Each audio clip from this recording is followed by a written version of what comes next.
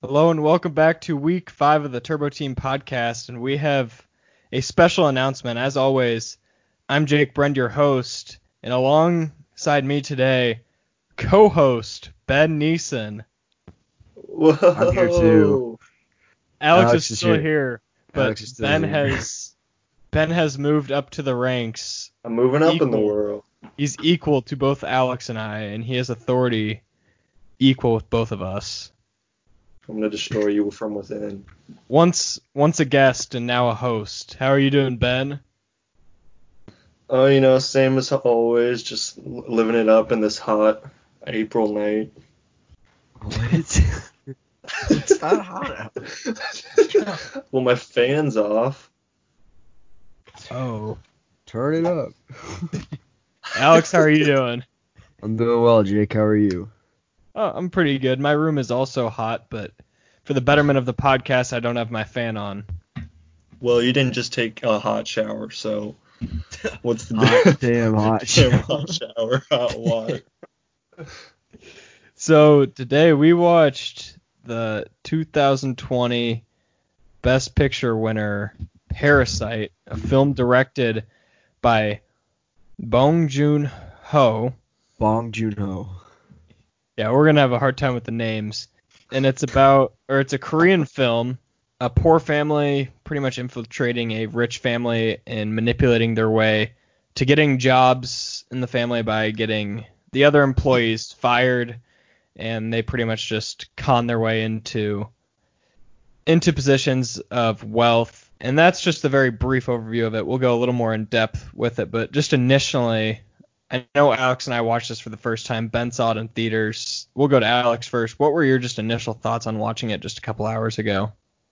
Well, actually, when I turned it on, I read the synopsis of the plot on Wikipedia, and or not Wikipedia, you just Google Parasite and it's gives you the plot. So I read that and I still didn't really understand what the movie was about. So I went into it almost completely no idea of what to expect.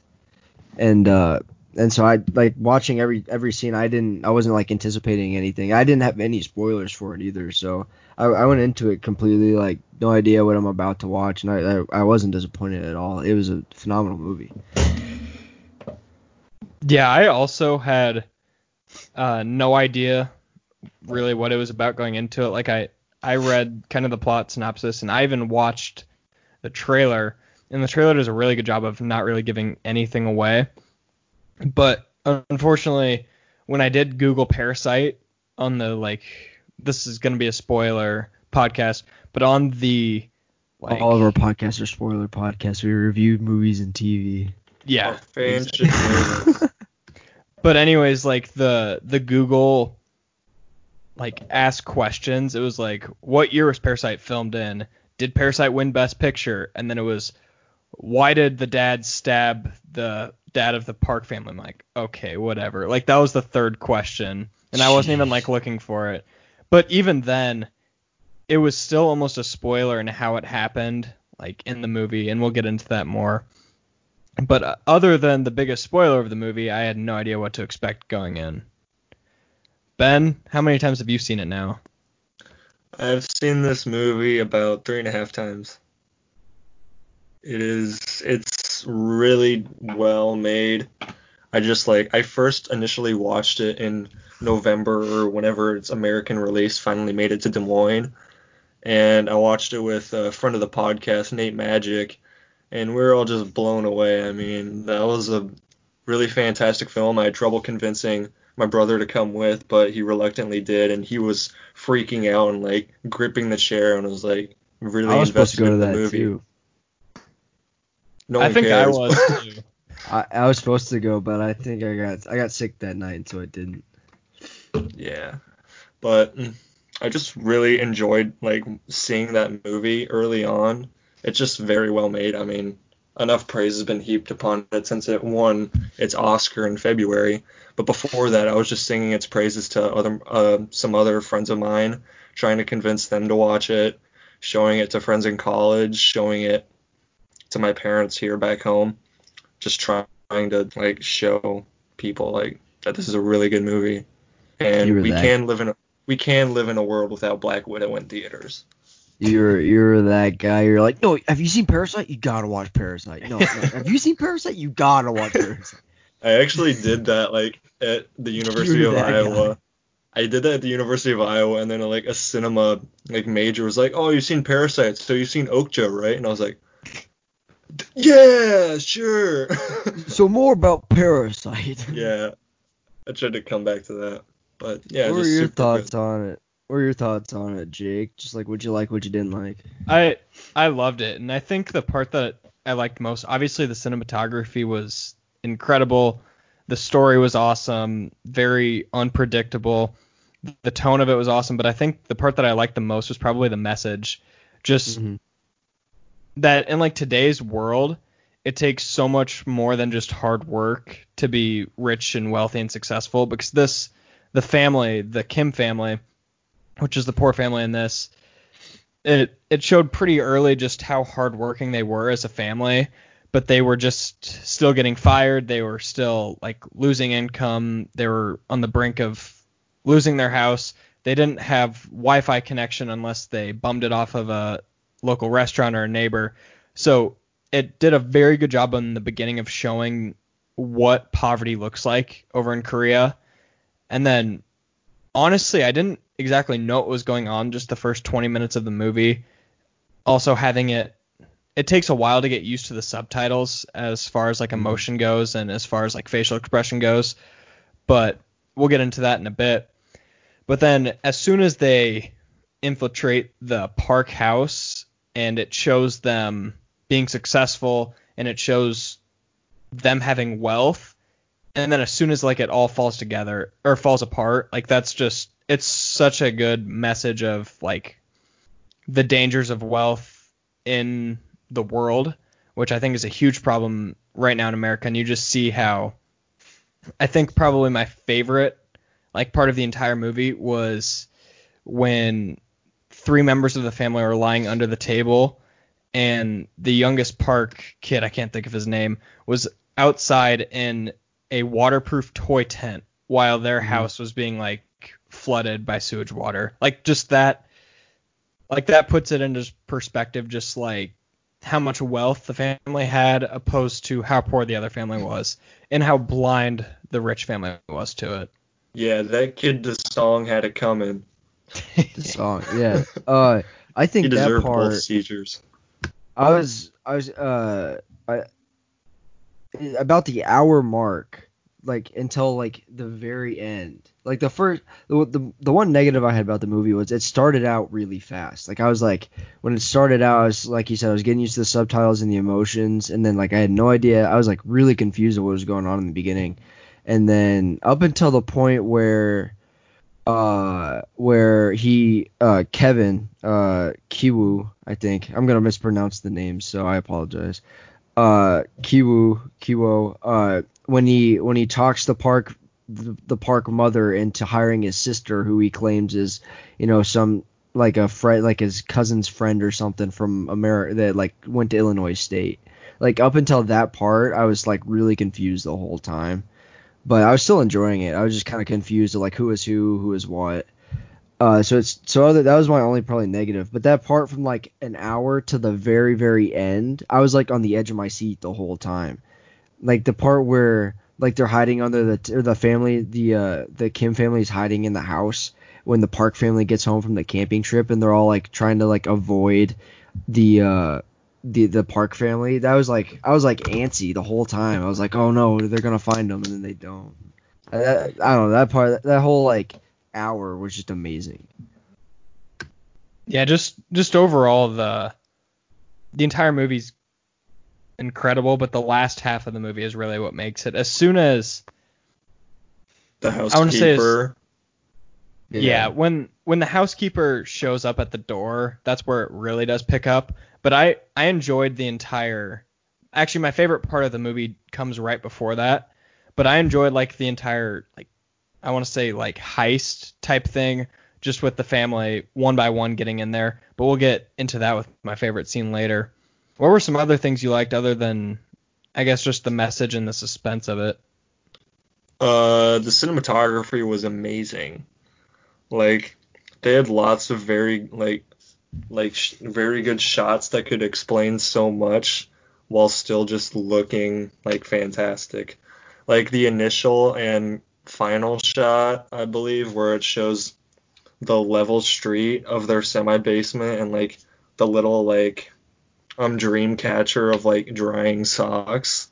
Hmm. Like it just shows like the environment that they're in a very visually pleasing manner. And that whole rain sequence where they're trying to rescue all of their items from their house as the semi basement is flooding is just shot incredibly well, with the daughter just like climbing up and like smoking a cigarette like on top of the exploding toilet with the water like at her Yeah. chest or whatever. Like that's a very good shot. And then the overhead pan of them pushing like what they could manage to get out with like over a mattress like in an overhead shot Hmm. while like the whole street is flooded was just like all like awe-inspiring to look at. Yeah, Back. I'm just gonna add that shot on the mattress flowing like through the sewage Mhm. river might have been my favorite shot of the movie. It was so just dark but so like visually pleasing at the same time. I agree. I think Bong Joon-ho does a phenomenal job. I don't think there was a single wasted shot in this entire movie. Like when we were talking about Spotlight a couple weeks ago, I mentioned that there's a few times where I was like, okay, that shot doesn't really need to be in here. It's kind of like they're just kind of fill time. But with Parasite, I felt like every shot served its purpose and it had like a little mini message behind it. You know, every shot I felt Bong Joon-ho did a good job of like this needs to be in here for this purpose. My favorite shot was probably every time they were behind the couch facing the yard. Yeah. I think that was my favorite shot. I think if you like line them all up, like it's like every single one of those shots in throughout the movie, I think it would be a completely different shot. Does that make sense? So like once it'd be like the birthday party at the end, or like once it'd be like when the youngest Park kid is sitting out in his tent, the rainy forest, or like when it's when the Kim Sung, the son of Kim, was just sitting like in the yard when his parents were just chilling on the couch when the Park family was out. I just think every shot behind that couch into that yard is just so great and so powerful, and it evolves throughout the movie. I really enjoyed it, like watching that progression. Yeah, so another shot that's not exactly what you're talking about, but it's very similar. So towards the end, when the housekeeper's husband has the knife and is walking out towards the birthday party, and Hmm. outside you see just like a bunch of candles, balloons, like it looks like a birthday party, everyone's having fun, and then you just see like the visually dark housekeeper's husband carrying a knife, and then the Park daughter carrying out Kevin from behind. Yeah, So just like that entire sequence where it's so dark in the house and there's so much like murder and violence going on, and then everyone outside is just completely oblivious because they're all rich and really have no idea what it's like to be poor. I think that's how I took that, like yeah. that entire sequence. Jake, you and me, we talked before we started filming. But this movie under Hulu is listed as a comedy. I think there was a couple times I chuckled, but this was probably the darkest comedy I've ever seen. I wouldn't consider this a comedy. The whole genre labeling process is so jank nowadays because it can reach in so many different directions. I don't know. I think if there's one direction it isn't though, it's a comedy. Yeah, I Yeah, well, okay, I take that back. I think there are. I think we talk about the message is like the rich are oblivious to what's beneath them. That's kind of the main, the kind of one of the bigger messages in it. But I think that the message it can be considered a comedy even if the movie isn't funny. Does that make sense? Yeah. Like yeah. like when Parasite was like on the trail, like before he got Best Picture and it was like on its campaign to get Best Picture, like you would see people talking about where like if you didn't get Parasite then you're a part of the problem.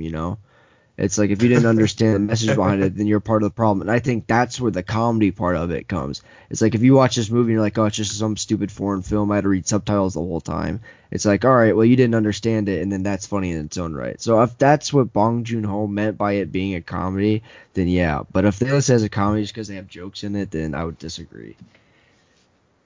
I'd agree with that statement. What do you think was the funniest part? Because I know my answer. The funniest part, maybe when the park mom, what's her name, Nyanku. I really want to get the names right, but it's just they're hard to pronounce because I don't speak Korean. But when she's showing Jessica up to meet Dae-sung or whatever, the youngest son, and they walk in and he's got like the arrow sticking out of his butt. I think that's probably the funniest part. That's just an immature, funny thing I found. Ben, I missed the question. Repeat, please. what's the funniest? What part did you find the funniest? The funniest? I don't know. There's so many laughs to divide and think about. Definitely the part where he massacres everyone at the party. Oh no, the hardest I laughed wasn't even a joke. It was like when the song is opening up his cake or eating his cake, and it cuts to the stairway, and it just shows like the ghost of like not the ghost, but just the husband of the housekeeper just walking up the stairs, and it's just his eyes like super white against the whole black background. When I first saw that, I wasn't scared at all. I was just laughing just because of how funny it was. Dude, that scared me. I don't know how you did. I don't know how you found that funny. Yeah, I don't know how, but like what they did with that like single shot and that single storyline is almost more horrifying than any horror movie like can try to do. I think that shot is so like creepy is because like his eyes like slowly rise up and like it's just a door or what, and then you like notice it and you're like whoa, and it's just like he's got those wide eyes and just staring at you. It was intense. I thought the funniest part was when in the big fight scene with the housekeeper and her husband and the Kim family, and when they grabbed the peach and just like rubbed it all over her face. Like that was like the type of dark comedy that I think Ho was going for in this movie. Like obviously it's not exactly like hilarious, but just in the sense of the movie and in the moment of the movie, I thought that part was just so funny. And it's just a testament to like the making of this movie, because that isn't funny if it's not a payoff to earlier. And that was a payoff to the entire heist. It was a payoff to the whole plan to get into the park house. It wasn't just like, oh, they grabbed a peach and found out she was allergic to it. It was built up through very creative storytelling and, like you said, it was very a good unique weapon to use in that situation. Yeah, I think the cinematography with the peach specifically, like that's one of the best parts of the movie. Just call me by your name. We'll be reviewing that next week. Actually, one thing that I didn't get to talk about when we were talking about the cinematography and how this movie was shot, it's important to note just how very little scenes or settings they had in this movie. So they had the house, and then they had the Kim home, or the Kim basement, I should say, and then they had like very limited shots out in like the market, out at stores, out in the streets. Yeah. But with that limited setting, they made it feel like an entire world, and they did an incredible job at that. The park house is beautiful too. It's like an insanely like cool house. So yeah, I don't know. I think like it made it interesting for me to watch just looking at the house because like I'd love to live there. That like I said, that backyard is phenomenal. I would have loved to just have that view every day. I read in an interview that Bong Joon-ho wanted to write the story and create a house so that it was its own little universe in which each of the characters knows each of its own spot around. Like the son is used to being in the daughter's room, and he knows where she keeps her diary, and that's where he goes to hide. The daughter knows about Dae-sung's room and the little like whole like Indian room that he has, and that's her area of expertise. And then the housekeeper, the wife who's a housekeeper, knows the basement really well. Mm-hmm. So I thought that was an interesting take to have. Well, like it's one house, but it's more than just a house. It's this is the tagline for Monster House.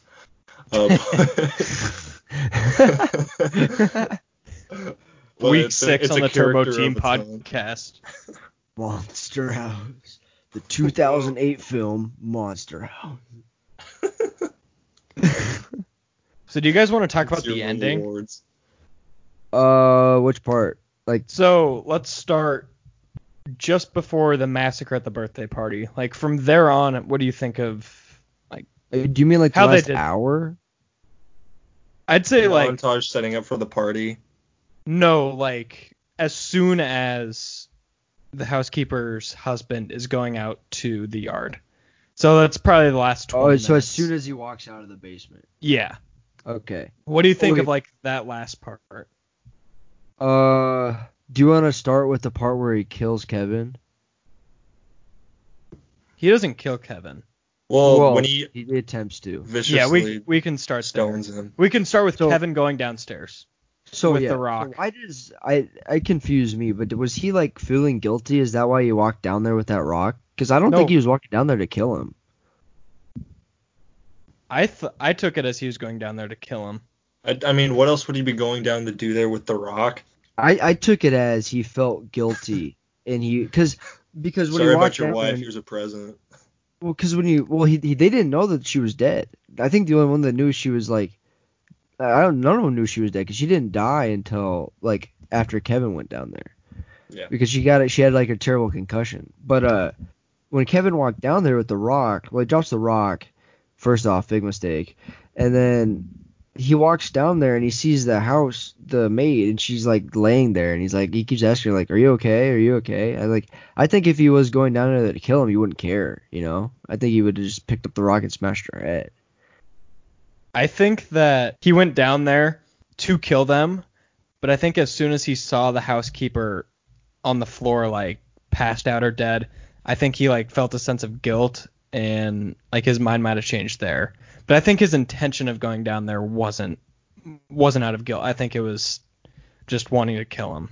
Yeah, because he was talking before he was clutching the rock, and there's a great behind the screenplay video about how the rock is supposed to symbolize the wealth that he's not destined to achieve, and how it's a dream that he holds on to and is clinging to, but finally realizes that he can't ever get to in a situation.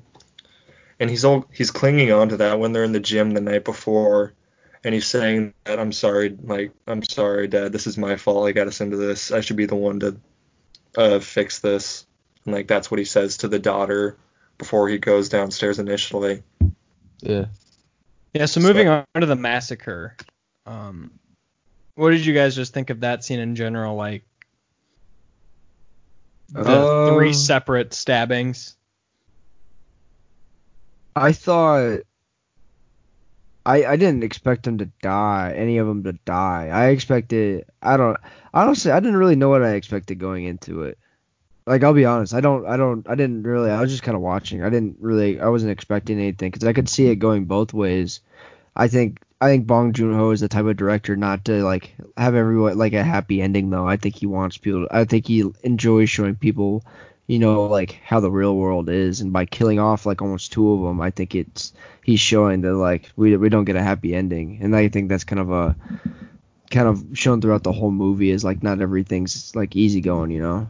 And so I didn't really know what to expect. I thought it was I was on like I said I was on the edge of my seat that whole last hour, so I was just kind of waiting for something to happen.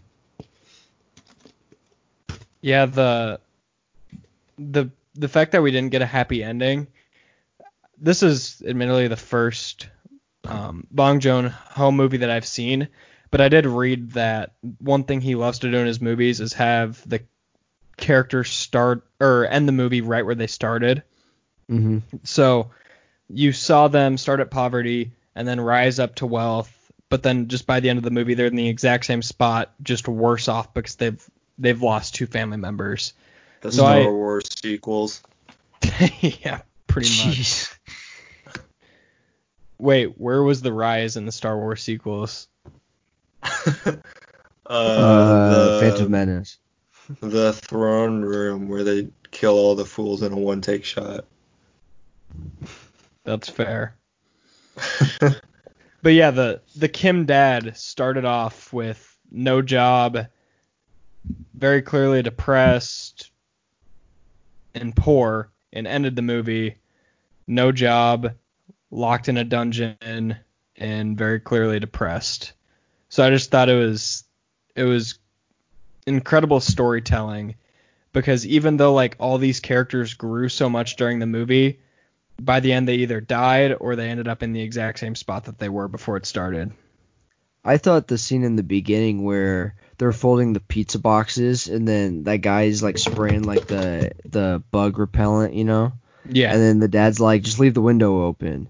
And then like the guy sprays it into the house and they're all like coughing and then the dad's just sitting there like intensely just like folding the boxes, trying not to let it get to him. I thought like instantly in that moment we found out like what the Kim dad's character was, you know? Like he was like very intent on like getting his job done and not letting anything affect him. And I think in the end, what ultimately was his downfall was he let stuff affect him, and that was the smallest thing of just the park dad saying that he had a smell to him that he didn't care for, you know. And I think that ultimately was what pushed him over the edge and kind of made him, you know, do what he did. Was there anything that you guys didn't particularly like about the movie? I didn't have anything coming in, but you just reminded me. I think the ending was very important in wrapping up all that had happened, because it was obviously pretty chaotic after the party. But the ending really dragged on. They had a few fake out different endings and a long narration segment that made lots of good points and was a good extension of the story. But in execution, it kind of slowed down the pace of that really high pace ending. I think they could have ended it with just the Kim dad just leaving, you know. Like I think they could have just ended it there. That'd be ideal to have it end on like that high note of that Yeah. party. It wasn't really a high There's note so many because at that moment we questions. think 3 people just died. Yeah, I get pretty excited about that. But oh yeah, don't forget the son, who's probably mine F is just he's gonna need therapy for years Yeah, after that. we didn't really after that we found out like how the Kim's family story kind of ended, but we didn't find out anything about the Parks family. Like we knew, you know, the dad was murdered, but like we don't know we just know that they moved. That's it. They're poor now. They don't have any income. I'm sure he had a good life insurance. Dave Ramsey. Yeah, but I just think that ending dragged on, even though it was definitely worth it story wise. In execution, it was just kind of slow. Yeah, I tend to agree. Do you guys think it was worthy of Best Picture? Yes. I saw Okay. 1917 and I really liked it. The cinematography in that was probably even better with Roger Deakins. Mm. But just by like, I'd say slightly, I think I would give it to Parasite. But this whole draft class, this whole movie list is stacked though. It's Marriage Story, Jojo Rabbit, Little Women, Once Upon a Joker. Time in Hollywood, Parasite, Shut Up Jake, Ford The versus Irishman, Ferrari. Ford versus Ferrari, Joker. 1917, and when I come Joker. out, can you introduce me as Joker? So this was a really good. I don't know if it was just because I didn't see 1917. I probably will eventually. I'm never gonna watch Ford versus Ferrari. I don't care if you pay me. I'm never gonna watch it. What? And then I'm probably gonna see Little Women. So I only haven't seen 3 of these. Is Parasite Best Picture? I really liked Marriage Story. Like I really liked Marriage Story. So I don't know if I can confidently say that I would think Parasite wins, but I'm not mad at the pick. Well, like, okay, like we know you're not mad at it, but like, just in a 2 second estimation, what do you think should win, just off of your personal preference? I loved them both, but I think I would have picked Marriage Story. Okay, and I already know I what Jake's gonna pick, so I'm not gonna ask. Ford versus But I, Ferrari. saw, Ferrari. but Joker. I, I saw all of these except for Little Women, and I still gotta Why did you say, watch Ford versus Ferrari? my parents put it on, and I wasn't doing anything, and I love me some What? John Bernthal, so I watched That it. looks terrible. What did it get? Oh, how did it get a 92 on Rotten Tomatoes? It looked awful. You haven't even watched it, dog. It looks terrible, man. You didn't recommend it to me, so I know it's Don't not even good. fib yourself, bro. Don't even Little fib Pinocchio. yourself. You definitely are into it. Okay, Pinocchio. Little Pinocchio. Go watch Good Neighbor Stuff. Dude. We'll review all of those skits one day. I don't know. I really like Parasite though. I think I liked Marriage Story. I think in Marriage Story it was Adam Driver's performance that really set the deal for me. I think that's what pushed it over the hump of I think it was deserving of Best Picture. But like if Marriage Story won it, if even The Irishman won it, I wouldn't have been mad. If Joker didn't win, I wouldn't have been mad. I really loved Once Upon a Time in Hollywood. If that won, I wouldn't be mad. I wouldn't be mad at any of these for winning except for Ford versus Ferrari, to be honest. I don't know. I don't think Joker was quite to the level of any of these movies. I think It's Joker too was hot. good, but it was the people that like was like obsessed with Joker that like people kind of got tired of, because Joker had a lot of good scenes and the story was interesting. Joaquin Phoenix was phenomenal in it. I thought Joker was good. It's just I think the fans were just obsessed with it, kind of annoyed people.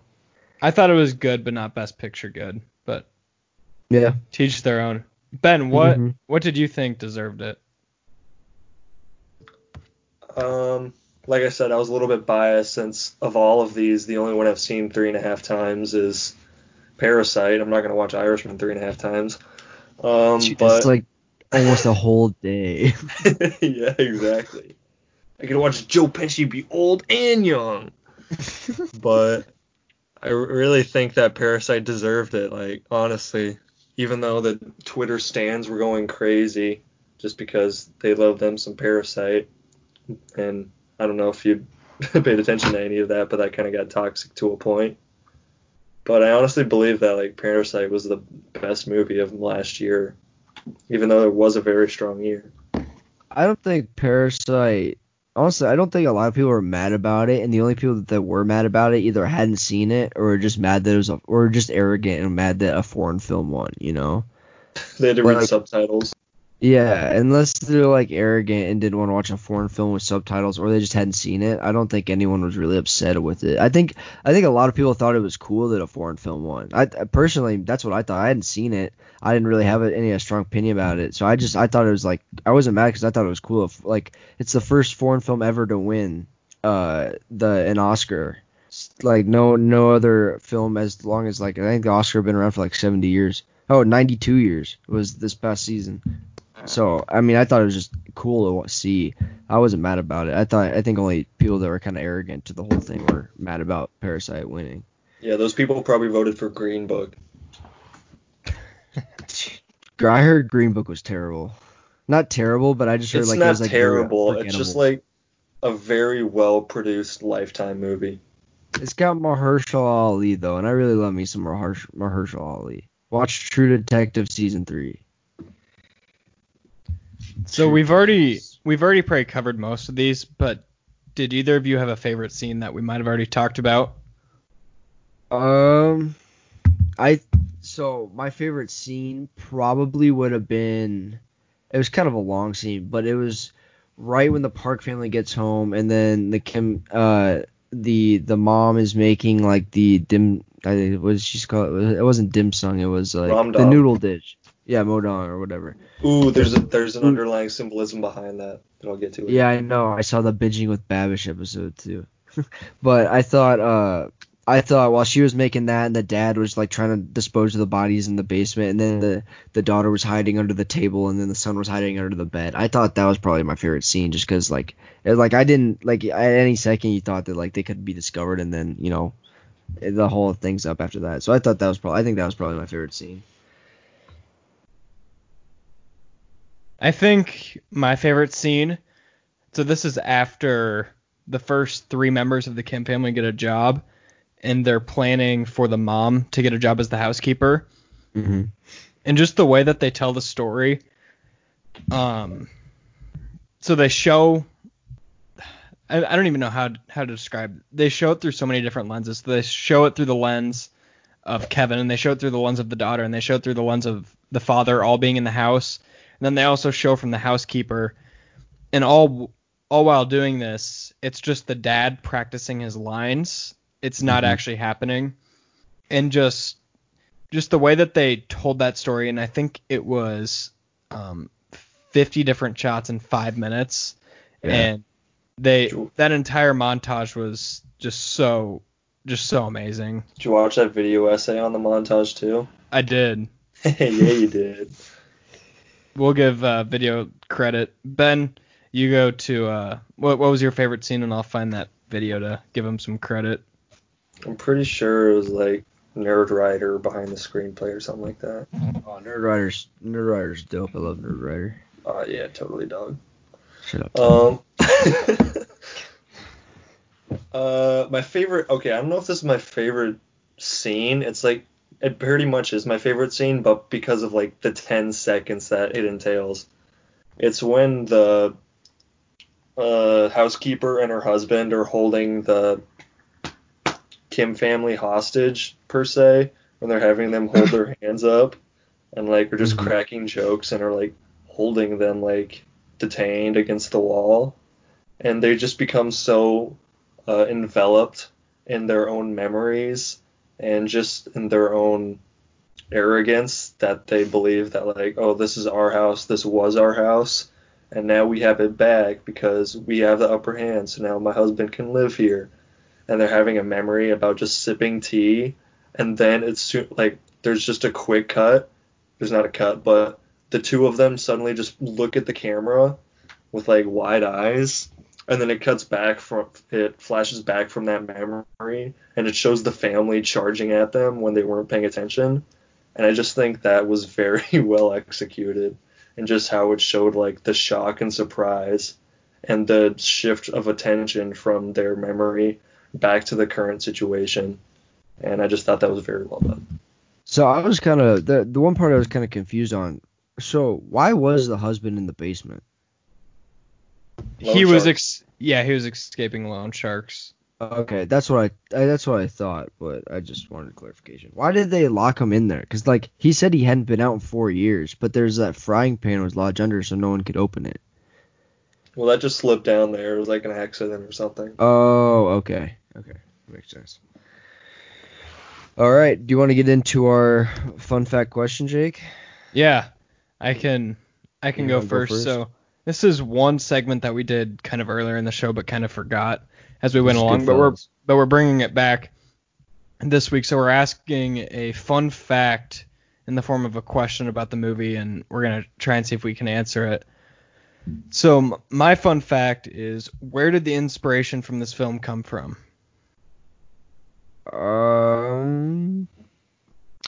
It's a personal experience.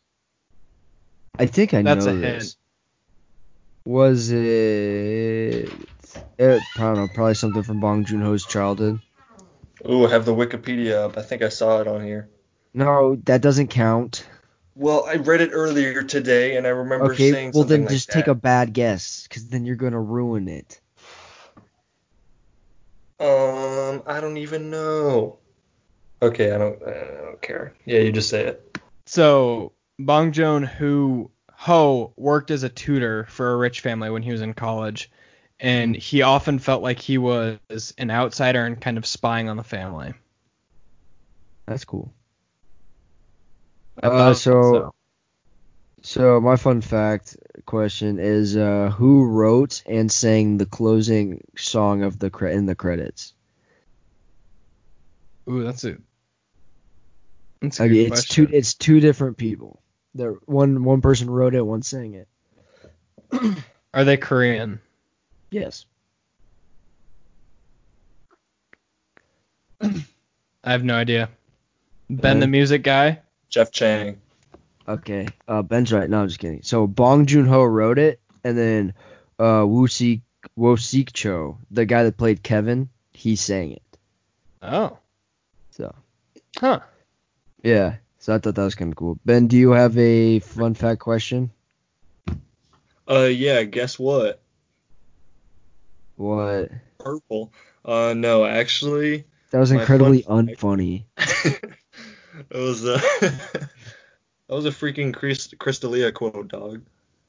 Oh My fun yeah. fact was that due to the success of the film, Sony and the tourist department in Seoul, Korea, where the film was shot, are trying to set up plans for a tourist attraction where fans can experience the Parasite experience, where they walk around and see where the film was shot and tour the house And then and a have homeless man comes out and murders one of the group members. yes. Yeah, It so failed. if you are an extremely wealthy person listening to the Turbo Team podcast, we would love for a booster to send us to the site of Parasite. We'll do a live action recreation of one of our wealthy listeners sends us to Seoul, Korea to visit the set. No, but like it's catching flack because the movie's all about class struggle and how about lower class families are struggling to get by, and then they're just exploiting that by touring the lower class neighborhoods where they were shot, and like all the residents there hate it, and it's catching flack for that. If one of our South Korean listeners would like to tour the house and send us pictures and tag us on social media, we'll give you a shout out. Okay, so this is totally unrelated to Parasite, but I was watching season 6 of Community, and I don't know if you've seen this episode, Ben, but so Jeff Winger gives the dean a fake number, but that fake number is like some like teenager in South Korea. So he's texting. Dean thinks he's having a conversation with Jeff, but he's having a conversation with the South Korean kid, and he's like, "Oh yes, Dean," and he's not speaking any English at all. "Bring me olives." So then Dean brings Jeff olives, and Jeff's like, "What are you doing?" And he's like, "I knew you'd be confused, but I know you'd like it." I watched it on the same night. So that about does it for our Parasite talk. Watch it if you haven't. It's on Hulu. Best Picture winner. You will not regret watching it. It's a great film. It won best screenplay too, I think. Yep. So, And Best Director, I think. yeah. It won all the important awards for a movie. Yeah. So I don't have anything else on it unless you guys have any parting thoughts about the movie. I do not. Well, in that case, we will get into our April viewings, and this is something that we started last month. Alex got it from a YouTuber. I can't remember his name. Shout out Carson Runquist on YouTube. But yeah, pretty much we just are going over what movies that we watched in the month of April, TV shows also, and documentaries, and pretty much anything important that we watched. Let's go to the new guy first. Ben, what did you watch in April? April and March kind of blended together. I'm kind of known for my terrific memory, so I'm just gonna name a couple ones that I'm pretty sure were in the month of March. Ben, I we're in watched April. April. This is April. Don't talk about March. This is such a great podcast. Very well structured. Our fans love it. So yeah, in the last month I've watched A Good Time, a film by the Safdie brothers. I watched 21 and Over, my new favorite mid 2000s comedy that has to do with high school / college kids. Jeff Chang. Jeff Chang. I watched Killing Them Softly. It looked interesting, but it came out kind of bland. Wait, who is that one? That's with Brad Pitt, Ray Liotta. Oh, okay. It's on Netflix. It's got the guy from season 3 of True Detective, the dad. Ben Mendelsohn. No, it's like Scott Buster or McNary. something. Scott McNary. Yeah, Scott McNary. That's what it is. Started watching Blue Velvet. I'm halfway through that. It's a David Lynch film, if any of you guys are Twin Peaks fans out there. I also watched Killing of a Sacred Deer. It's a Yorgos Lanthimos movie, who's one of my new favorite directors. He's done The Favorite and also The Lobster, and I think he's just a great director. It's a very unsettling movie. I also watched The Big Short, an Adam McKay movie, and I'm halfway through Okja, which is a Bong Joon-ho movie that I just started off. on. And along with that, I also watch Euphoria on HBO and Succession on HBO, which is Adam McKay's film series about a struggling corporate family, and includes my boy Kieran Culkin in it, and he's just fantastic in that series. So yeah. Sounds like a solid month. Yeah, thanks. Solid 2 months because he can't remember everything from this month. Okay, I'm pretty sure it was in the last month. Well, Ben wasn't here for what he watched in March, so I guess I'll let him slide on this one. Those were Alex? in April.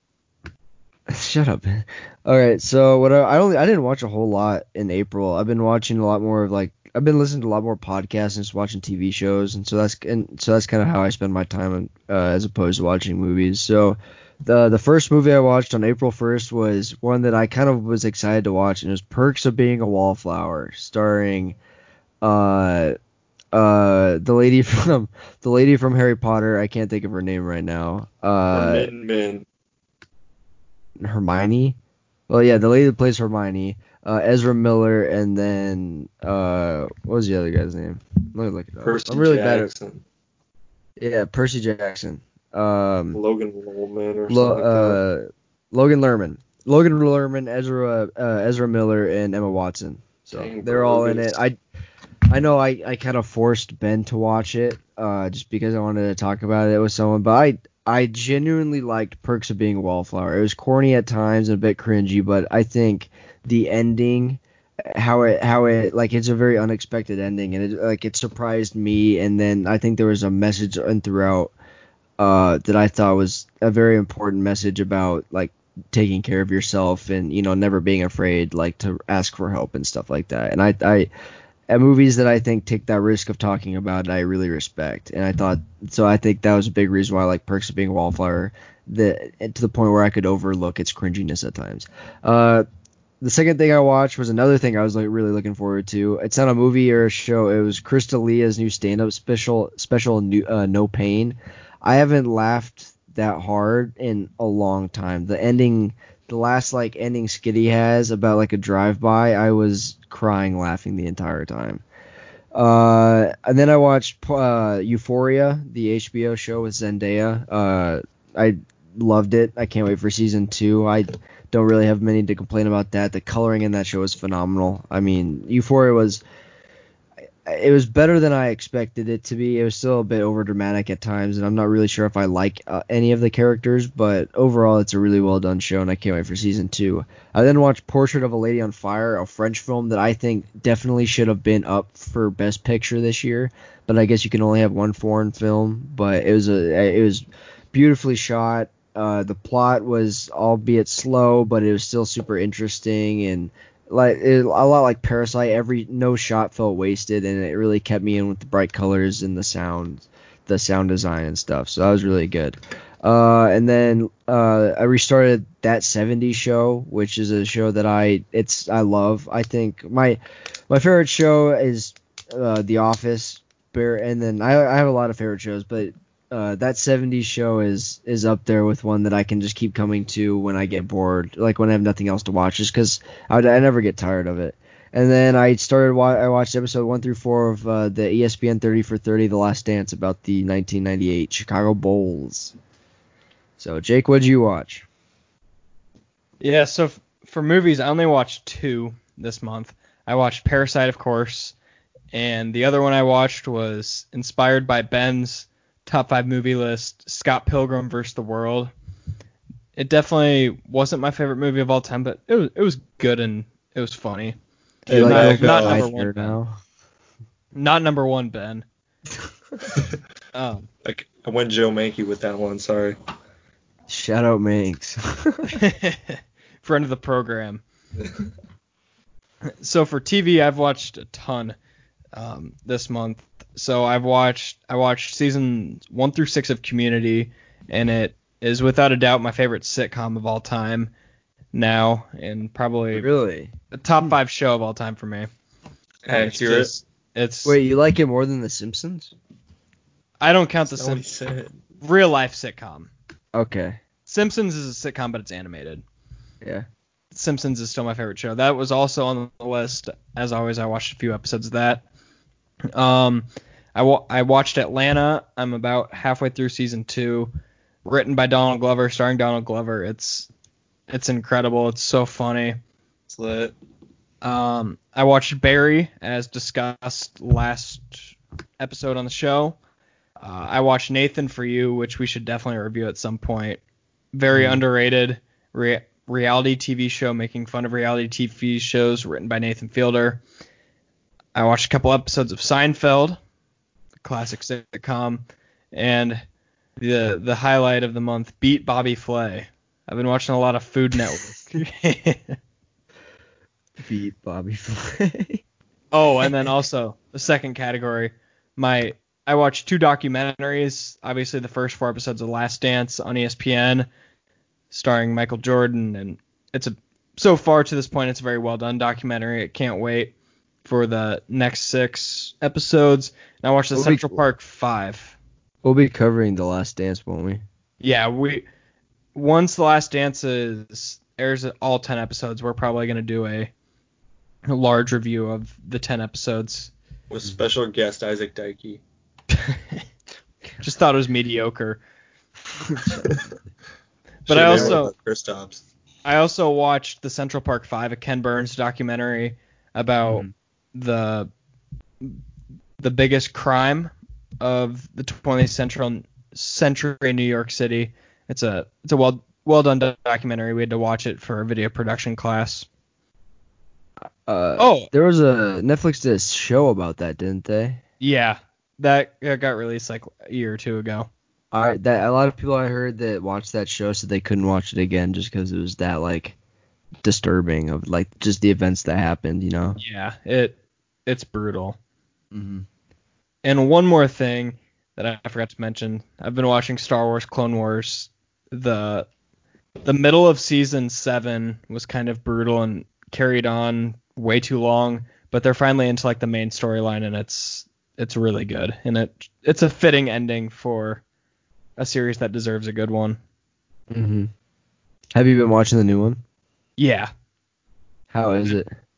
So there's pretty much been 3 arcs in all of the Clone Wars, but the first one was good and entertaining, but it didn't really like tie into anything. The Ahsoka arc was just brutal. I stopped watching for a couple weeks just because like the Ahsoka arc was so boring, but this new one that involves Darth Maul is incredible. So that's like the main storyline that ties everything together and with the movies. Man, I love Star Wars. Star Wars is so dope. Especially the movies, the new ones. Okay, it's crazy. So I really like Solo, and then I love Rogue One, but their main storyline, like the Skywalker storyline, I don't know, I just can't get behind it. I think it's boring. Even like the original trilogy. Well, no, I mean the new 3 movies. The sequels. Okay, yeah. I'll be honest, I love the prequels. I don't care how big of a rep they get. I still enjoy watching the prequels. I love watching the prequels. I don't love the prequels though, if that makes sense. Yeah, I get it. But I don't know, the new 3, if I'm watching like the entire franchise, I'll probably watch them, but I don't know. The Rise of Skywalker was awful. I hated it. Yeah, Force Awakens is like the only one I enjoy. And I just feel like it's still such like it's a repeat of in a nostalgia grab. I feel like there's just so many like ways they could have taken the storyline to make it seem interesting and like wrap up the original like storyline, like the Skywalker storyline. But I hated the ending. I just didn't like it. They wasted Adam Driver. Dude, I love Adam Driver, and they just killed him off. Adam Driver was the best part of like the entire trilogy by far, but he still wasn't enough to make the sequels like.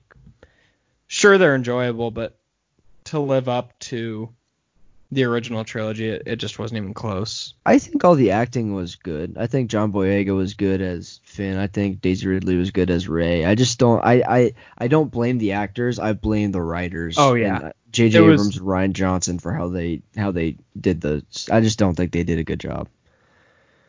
I tend to agree. Well, we got a little off topic towards the end, but it was a good time discussing Parasite, once again the 2020 Oscar Best Picture winner. If you haven't seen it yet, highly recommend. And we will catch you next week for Jake Brand, Alex Powell, and Ben Neeson. This is the Turbo Team Podcast. Plug our social medias. Oh, yeah, we can do that. All right, you can follow me on Instagram at AlexPXWell and on Twitter at Alex30Powell.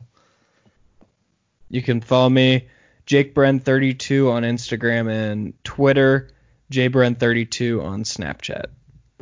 And follow me at Nathan Davis Jr. on TikTok. Thank you. Bye. Thank you, Ben. Yep. Dude, I hate Nathan Davis Jr. Keep this part in. I hate that guy. If he's listening, I'm going to fight him. Pull up, dog. For the Turbo Team Podcast, goodbye.